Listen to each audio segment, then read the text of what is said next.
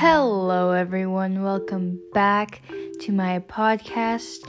We are going to continue reading the Scarlet Letter, Chapter 10, The Leech and His Patient. Now, without further ado, happy listening. Old Roger Chillingworth throughout life had been calm in temperament, kindly, though not of warm affections, but ever, and in all his relations with the world, a pure and upright man. He had begun an investigation, as he imagined, with the severe and equal integrity of a judge, desirous only of truth, even as if the question involved no more than the air-drawn lines and figures of a geometrical problem, instead of human passions and wrongs inflicted on himself. But as he proceeded, a terrible fascination, a kind of fierce, though still calm, necessity seized the old man within its gripe, and never set him free again until he had done all its bidding.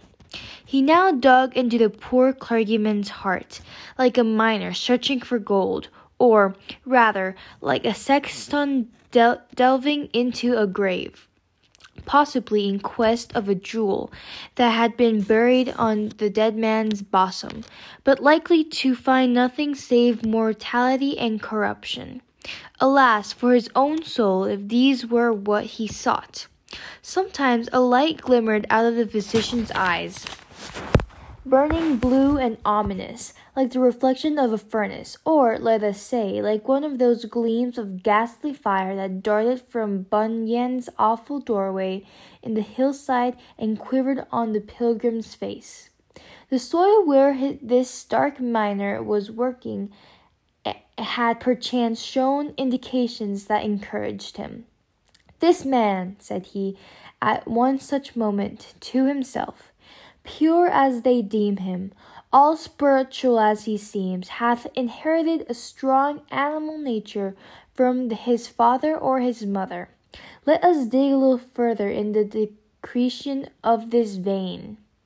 Then, after long search into the minister's dim interior, and turning over many precious materials in the shape of high aspirations for the welfare of his race, warm love of souls, pure sentiments, natural piety, strengthened by thought and study, and illuminated by revelation, all of which invaluable gold was perhaps no better than rubbish to the seeker, he would turn back discouraged, and begin his quest towards another point.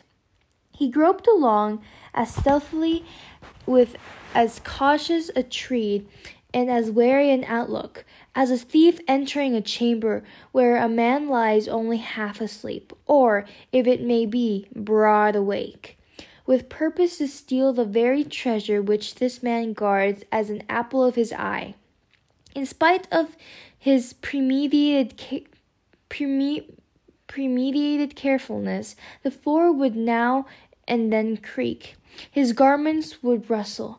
The shadow of his presence in a forbidden proximity would be thrown across his victim.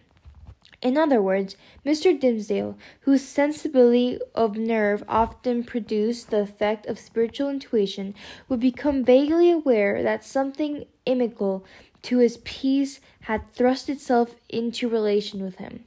But old Roger Chillingworth, too, had perceptions that were almost intuitive, and when the minister threw his startled eyes towards him, there the physician sat, his kind, watchful, sympathizing, but never intrusive friend.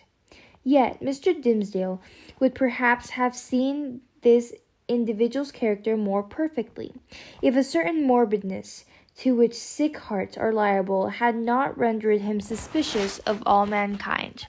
Trusting no man as his friend, he could not recognize his enemy when the latter actually appeared. He, therefore, still kept up familiar intercourse with him, daily receiving the old physician in his study, or visiting the laboratory, and, for recreation's sake, watching the process by which weeds were converted into drugs of potency. One day, leaning his forehead on his hand, and his elbow on the sill of the open window that looked towards the graveyard, he talked with Roger Chillingworth. while the old man was examining a bundle of unsightly plants. "Where?" asked he, with a look of askance at them, for it was the clergyman's peculiarity that he seldom nowadays looked straight forward at any object, whether human or inanimate. "Where, my kind doctor, did you gather those herbs with such dark and flabby leaf?" "Even the graveyard here at hand," answered the physician, continuing his employment. "They are new to me. I found them growing on a grave, which bore no tombstone, nor other memorial of the dead man, save these ugly weeds that have taken upon themselves to keep him in remembrance. They grew out of his heart, and typify, it may be, some hideous secret that was buried with him, and which he had done better to confess during his lifetime." "Perchance," said Mr. Dimmesdale, "he earnestly desired it, but could not." "And wherefore?" rejoined the physician. "Wherefore not, since all the powers of nature call so earnestly for the confession of sin, that these black weeds have sprung up out of a buried heart, to make manifest an unspoken crime?" "That, good sir, is but a fantasy of yours," replied the minister.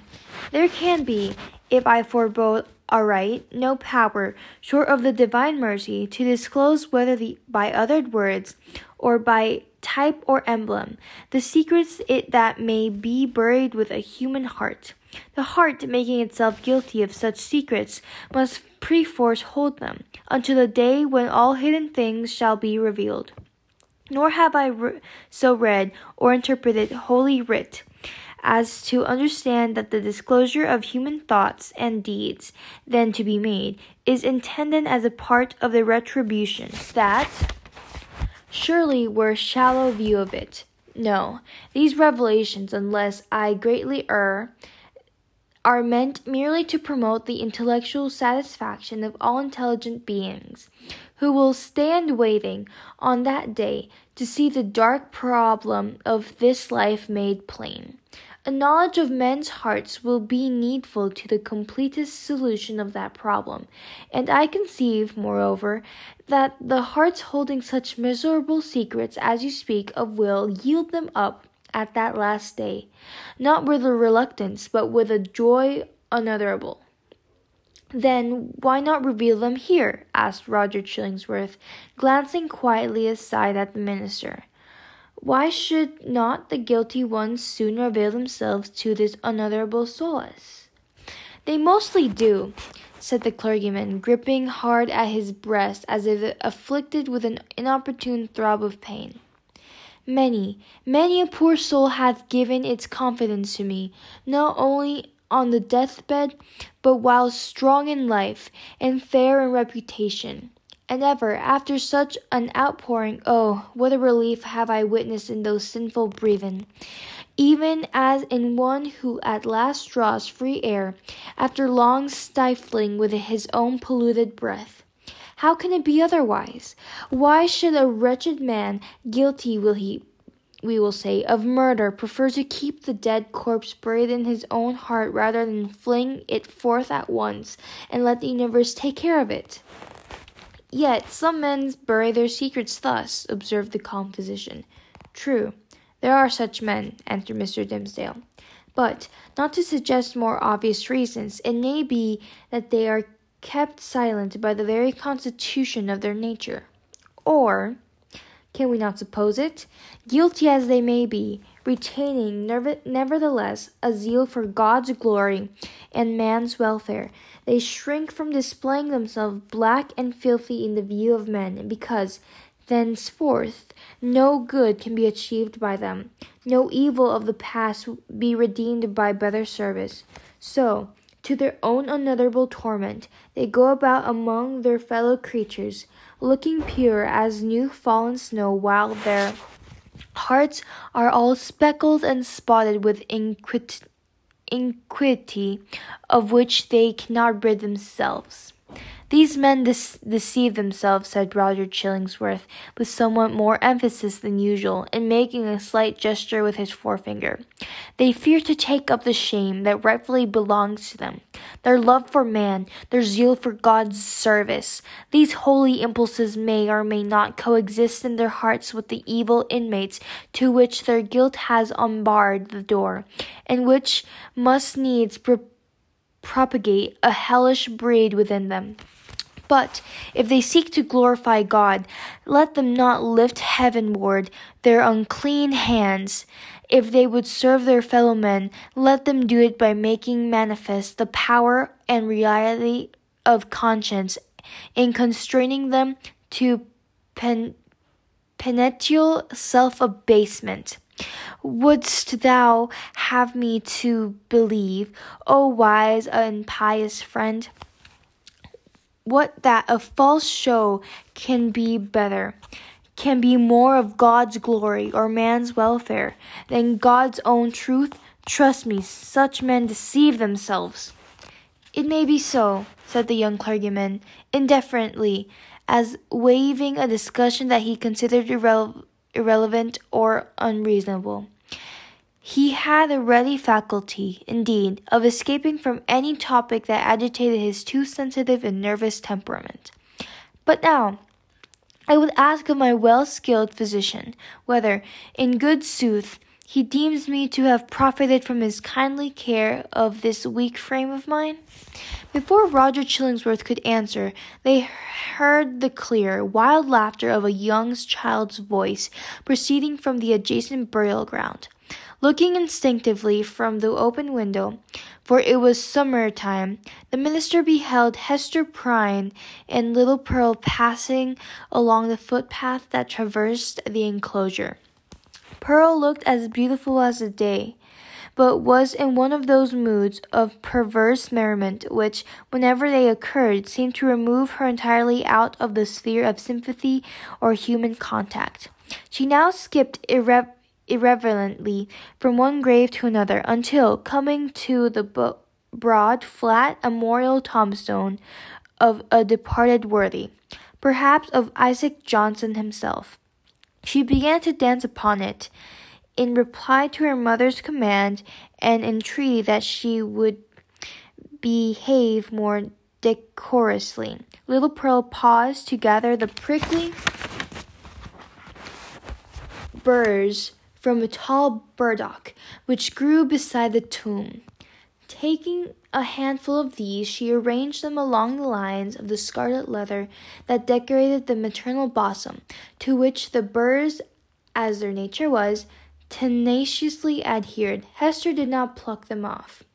Roger Chillingworth had by this time approached the widow, and smiled grimly down. There is no law, no reverence for authority, no regard for human ordinances or opinions, right or wrong, mixed up with that child's composition, remarked he, as much to himself as to his companion. I saw her, the other day, bespatter the governor himself with water, and the cattle through in Spring Lane. What, in heaven's name, is she? Is the imp altogether evil? Hath she affections? Hath she any discoverable principle of being? None, save the freedom of a broken law, answered Mr. Dimmesdale, in a quiet way, as if he had been discussing the point within himself. Whether capable of good, I know not. The child probably overheard their voices, for, looking up to the window with a bright but naughty smile of mirth and intelligence, she threw one of the prickly burrs at the Reverend Mr. Dimmesdale. The sensitive clergyman shrunk, with nervous dread, from the light missile. Detecting his emotion, Pearl clapped her little hands in the most extravagant ecstasy. Hester Prynne, likewise, had involuntarily looked up, and all these four persons, old and young, regarded one another in silence, till the child laughed out loud and shouted, "Come away, mother, come away, or yonder old black man will catch you. He hath got hold of the minister already. Come away, mother, or he will catch you, but he cannot catch the little Pearl." So she drew her mother away, skipping, dancing, and frisking fantastically among the hillocks of the dead people, like a creature that had nothing in common with a bygone and buried generation, nor owned herself akin to it. It was as if she had been made afresh, out of new elements, and must perforce be permitted to live her own life, and be a law unto herself, without her eccentricity being reckoned to her for a crime. "There goes a woman," resumed Roger Chillingworth after a pause, "who, be her Demetrius what they may, hath none of that mystery of hidden sinfulness which you deem so grievous to be borne. Is Hester Prynne the less miserable, think you, for that scarlet letter on her breast?" "I do verily believe it," answered the clergyman. "Nevertheless, I cannot answer for her. There was a look of pain in her face, which I would gladly have been spared the sight of. But still, methinks, it must needs be better for the sufferer to be free to show his pain, as this poor woman Hester is, than to cover it all up with his heart." There was another pause, and the physician began anew to examine and arrange the plants which he had gathered. "You inquired of me a little time agone," said he, at length, "my judgment as touching your health." "I did," answered the clergyman, "and would gladly learn it. Speak frankly, I pray you, be it for life or death." "Freely, then, and plainly," said the physician, still busy with his plants, but keeping a wary eye on Mr. Dimmesdale. "The disorder is a strange one, not so much in itself, nor as outwardly manifested, in so far, at least, as the symptoms have been laid open to my observation. Looking daily at you, my good sir, and watching the tokens of your aspect, now for months gone by, I should deem you as a man sore sick. It may be, yet not so sick, but that an instructed and watchful physician might well hope to cure you. But I know not what to say. The disease is what I seem to know, yet know it not." "You speak in riddles, learned sir," said the pale minister, glancing aside out the window. "Then, to speak more plainly," continued the physician, "and I crave pardon, sir, should it seem to require pardon, for this needful plainness of my speech, let me ask, as your friend, as one having charge under providence of your life and physical well-being, hath all the operation of this disorder been fairly laid open and recounted to me?" "How can you question it?" asked the minister. "Surely it were child's play to call in the physician and then hide the sore." "You would tell me, then, that I know all?" Roger Chillingworth deliberately, and fixing an eye, bright with intense and concentrated intelligence, on the minister's face. "Be it so, but again, he to whom only the outward and physical evil is laid open knoweth oftentimes but half the evil which he is called upon to cure.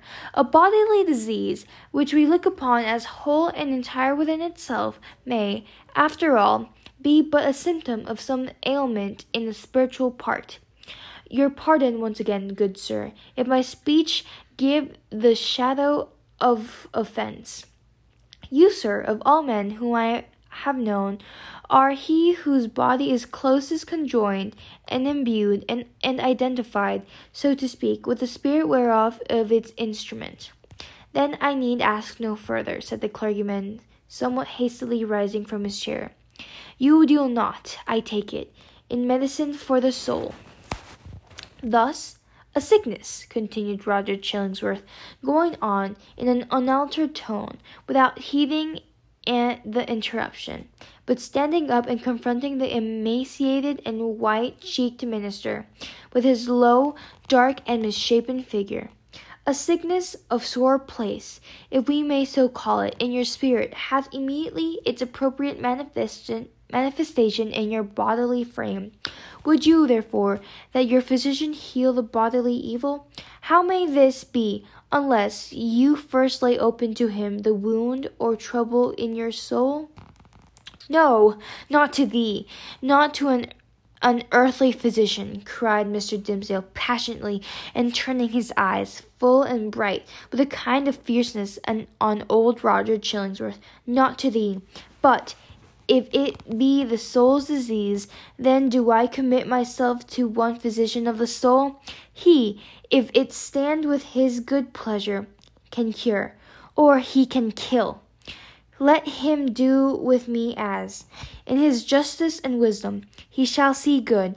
But who art thou, that meddlest in this matter, that darest thrust himself between the sufferer and his God? With a frantic gesture he rushed out of the room. It is as well to have made this step, said Roger Chillingworth to himself, looking after the minister with a grave smile.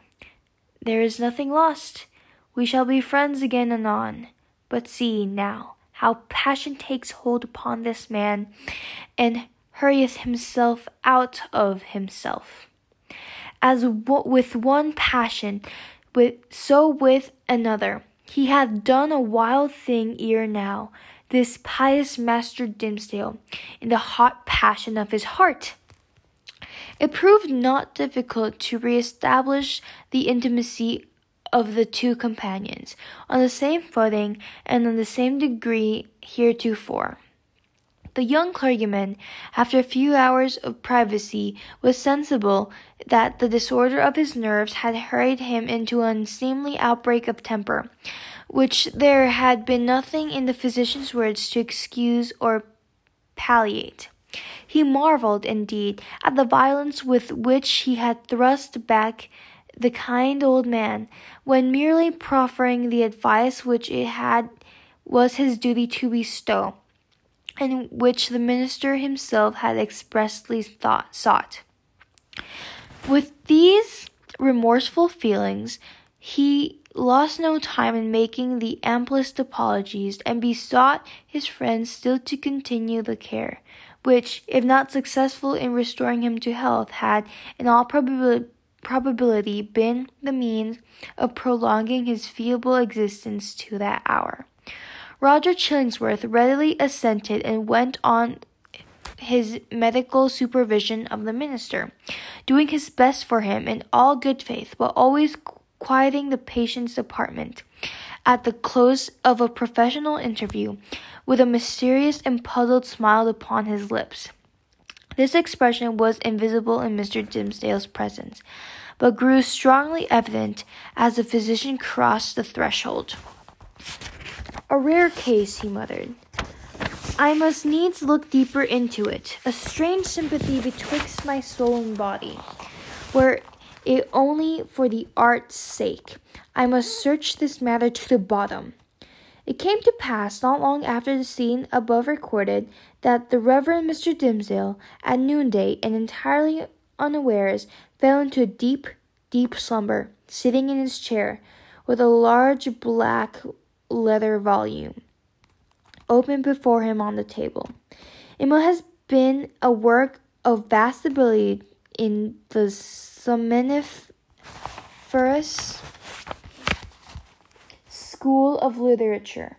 The profound depth of the minister's repose was the more remarkable, inasmuch as he was the one of those persons who sleep ordinarily, as light and fitful, and as easily scared away as a small bird hopping on a twig. To such an unatoned remoteness, however, had his spirit now withdrawn into itself, that he stirred not in his chair when old Roger Chillingworth, without any extraordinary precaution, came into the room. The physician advanced directly in front of his patient, laid his hand upon his bosom, and thrust aside the vestment that hitherto had always covered it, even from the professional eye. Then, indeed, Mr. Dimmesdale shuddered, slightly stirred. After a brief pause, the physician turned away, but with what a wild look of wonder, joy, and horror! With what a ghastly rapture, as it were, too mighty to be expressed only by the eye and features, and therefore bursting forth through the whole ugliness of his figure, and making itself even righteously manifest by the extravagant gestures with which he threw up his arms towards the ceiling and stamped his foot upon the floor. Had a man seen old Roger Chillingworth at that moment of his ecstasy, he would have had no need to ask how Satan comports himself when a precocious human soul is lost to heaven and won to his kingdom. But what distinguished the physician's ecstasy from Satan's was a trait of wonder in it. And that, my friends, was chapter 10. Now, we're just gonna dive right into it. I want to touch up on two things since the chapter was pretty short and it was pretty limited with the things that was happening in it. But first we're going to talk about Roger, Mr. Chillingsworth, our little leech. Well, big leech because he's a human, but whatever. It doesn't matter.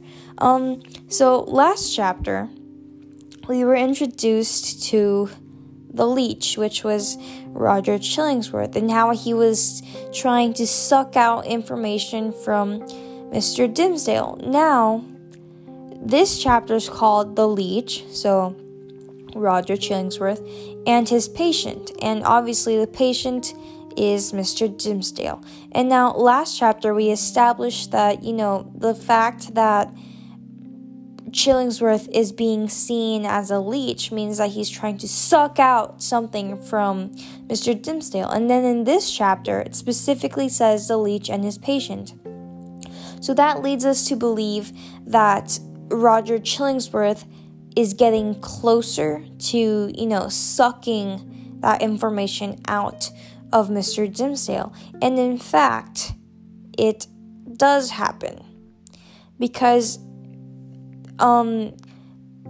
they set up the scene, the author sets up the scene, and they are in Chillingsworth's part of the house, so in his little laboratory, and he's organizing leaves.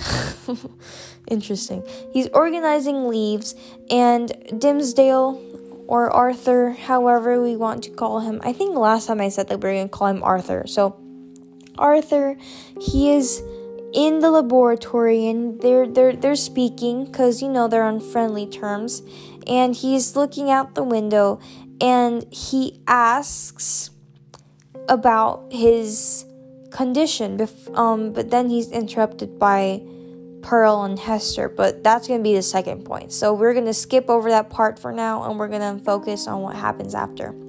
So he asks about his condition. After Hester and Pearl leave, they are continuing that conversation, and Roger Chillingsworth, to summarize it, he is basically saying that there is no physical disease per se, but that sickness that Arthur Dimmesdale is experiencing is because something's not right with his soul. Because it only makes sense that even though you are in perfectly good shape and health, your health is deteriorating, not because something's wrong with your body, but because something's wrong with your soul. And since the Reverend Arthur Dimmesdale is a priest, and he's really highly renowned in the town, and he is this embodiment of purity, and I don't know, maybe even seen as God's messenger or something, because he's really looked up to in this town. It only makes sense that his health is deteriorating so much because his relationship with God in some way or another has been damaged, right? So that's basically what Chillingsworth is proposing. And Dimmesdale, it's already been established that he's a very nervous and very sentimental man. So when he says this, instead of, I don't know, well, he obviously got offended, but the way he reacted was very defensive. His body language, he stood up from the chair, his voice changed, he became more agitated, and he didn't even want to listen to what Roger Chillingworth was saying, and he just stormed out of the room. That obviously indicates to us, and also indicated to Chillingsworth, that there is something wrong. And he got on the defensive because Roger Chillingsworth hit really close to the issue. Now, this kind of links to my prediction that I did last chapter, where I stated that Arthur is Little Pearl's father. And the way this links or connects to the damaged soul is because he is a priest, and you're not really supposed to do that, especially with a woman who, even though there were rumors that her husband was dead, was married at the time. He had no business getting his business all up on that. Or to put it more, how do you say it? To put it more professionally, yeah. He, as a man of his office, and Hester, as a married woman, they were never supposed to happen. Yet, I'm speculating or predicting that they did. Actually, not predicting, inferring. I'm inferring that they did. Now, obviously, we already saw what happened to Hester. She's seen as a sinner, and she needs to wear a scarlet letter because she committed adultery. It's shameful for a woman. But even though this would be more shameful for a woman during this time, there isn't one exception, and that is if it was the priest or the religious figure. Because the religious figure, they're supposed to embody perfection and purity, right? A woman is also supposed to embody that. They're supposed to be saints, but saints are second to the priest because, as I said before, Arthur Dimmesdale, he is regarded as kind of like God walking on earth. I'm pretty sure they mentioned that in the book, last chapter, or something along those lines. So obviously he's going to be first, and then goes the saints, which are represented by women, or what women are trying to represent, but they don't do a very good job at it, obviously. That was mean, I'm sorry. But it would be even more shameful if it was Dimmesdale who was the father, because first of all, his career, profession, his studies go down the drain, and it's just not a good look for him, right? So the fact that he got so defensive of what Chillingsworth was suggesting kind of lets Chillingsworth and the readers, aka you and me, know that he's getting on the right track, right? Now, moving on to the second point is the short scene of Hester and Little Pearl in the cemetery, and Roger and Arthur looking at them from the window. Now, both of the men's attention turn to them, and they're speaking of them like, oh, the sinners, what the heck is that child? Is she a demon or whatever? But I'd like to direct your attention to this specific part. Before Hester and Pearl leave, it is Pearl who tells them to leave in the first place. But she says something very strange and specific, and I'm going to read it to you once again to refresh your memory. She says, "Come away, mother, come away, or yonder old black man will catch you. He hath got hold of the minister already. Come away, mother, or he will catch you. But he cannot catch little Pearl." Now, we're going to break it down. We're going to ignore the first come away because, she's just saying like, oh, let's leave, Mom. Let's leave. Let's get out of here, right?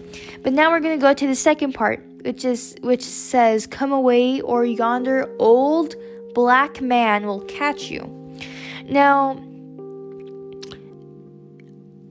I am not so familiar with all the ways that they call Satan, but I am pretty sure that this is a reference to Satan himself. Because, black man, the color black represents, death, evil, mystery, right? So I'm going to take it that in this sense, the black represents like the dark evilness of hell, or of Satan himself, because, he represents all that is bad in the world, right?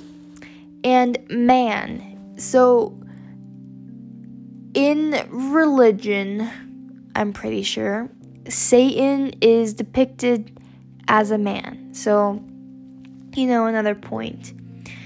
But then it says, before black man, it says old. Now, if you remember in the last chapter, the author spoke of a small group of people who were speculating that Satan had taken hold of Roger Chillingworth. So they saw that, Mr. Dimmesdale was an angel combating Satan himself. And Roger Chillingworth is Satan. And they're in a battle of good and evil, and they hope that Mr. Dimmesdale prevails. Okay, that was a very simplified version of it, but I hope you do remember that from last chapter. If you don't, you now remember. So maybe this reference is to Satan, but it also links to the reference that Roger Chillingworth is also reference to Satan. Like, he embodies Satan. Maybe that's why they put old, because the chapter starts with old Roger Chillingworth, okay? So, old black man, so maybe she's referencing Chillingworth. Because I'm not surprised that they'd use Pearl's character to do this, because in the chapters that were dedicated just solely to her and her behavior, it was established that Pearl is not a normal child, and what the author is trying to convey is that she's kind of like a divine presence, or even demonic presence, because people, they're arguing like, is she a demon or what? Is she a gift from God or something? But Pearl, her behavior and her way of sensing things is very peculiar. So it doesn't surprise me that she would say something like this, right? So, come away, or yonder old black man will catch you. So or yonder old Roger Chillingworth will catch you. He hath got hold of the minister already. Now, the minister is obviously referencing to Mr. Dimmesdale. So that also links to last chapter, where that small group of people were speculating that Satan has come and is trying to take away Mr. Dimmesdale. So, yeah, and then come away, mother, or he will catch you. So maybe this is referencing to one of the first chapters. I think it was the third chapter, where Roger, he enters the prison and he's tending to little Pearl and Hester, and he threatens Hester that he will find the man, right? But then she says, but he cannot catch little Pearl. Now, this might go into prediction territory, where I'm going to predict that Roger Chillingworth will discover and out Mr. Dimmesdale. He will try to ruin Hester and almost succeed, maybe, I don't know. And he will try to do something to Pearl, but he's unable to. I don't know what it is, but that is a thing. And that can be the third point that we can add to our essay thing, or as a refresher. The first point was who is, or the first body paragraph is, who is the man who impregnated Hester? The second point, I think, had something to do with Pearl. Like, just Pearl in general. I remember that I said that, oh, what's going to happen to Pearl? Will they take Pearl away from her? But that was resolved very quickly. So I'm just going to say that the second body paragraph is just all about Pearl. And I'm going to say that the third point will be, what will Robert Chillingworth do to those three characters? Because I'm already laying my cards on the table, and I am saying that Hester, Arthur, and Pearl are a family. They are related, okay? Arthur is Pearl's father, and you cannot do anything to change my mind. Unless, the book says otherwise, but, But that little, 1, 2, 3, 4. 4 lines. And it was such a small scene, but those 4 lines already told so much. And then it's further reinforced by what I already mentioned earlier with Dimmesdale's reaction to Roger's proposition. And then the last part where very creepily Roger, he just enters the room and removes... What does he remove again? Let's see. Advanced directly in front of his patient, laid his hand upon his bosom, and thrust aside the vestment that hitherto had always covered it, even from the professional eye. So he kind of removes his clothes a bit, or just, shifts them to the side, and I'm not going to say fondles. Sorry. And touches Mr. Dimmesdale's breast or his chest, where he very oftenly, puts his hand on because it hurts, a throb of pain, and he sees something. Doesn't say what, but he is happy. He stomps his foot and raises his hands up and is in this state of pure ecstasy. And once again, he's compared to Satan. So it supports my argument of old black man also being a reference to Satan, and Satan being a reference to Robert Chillingworth, or actually vice versa, Robert Chillingworth being a reference to Satan. Ooh, spooky, right? But that is all I have for now. It was also a pretty short chapter, and chapter 11 is even shorter. Man, we're having little bite-sized chapters lately. Yeah, chapter 12 is also pretty short. I'm just, flipping through some pages. Yeah, we have bite-sized chapters, which is nice. That means the commentary can be a bit shorter, but commentary is never really short when I start talking. But, yeah. Thank you for listening. I hope you enjoyed today's chapter, and I'll see you real soon.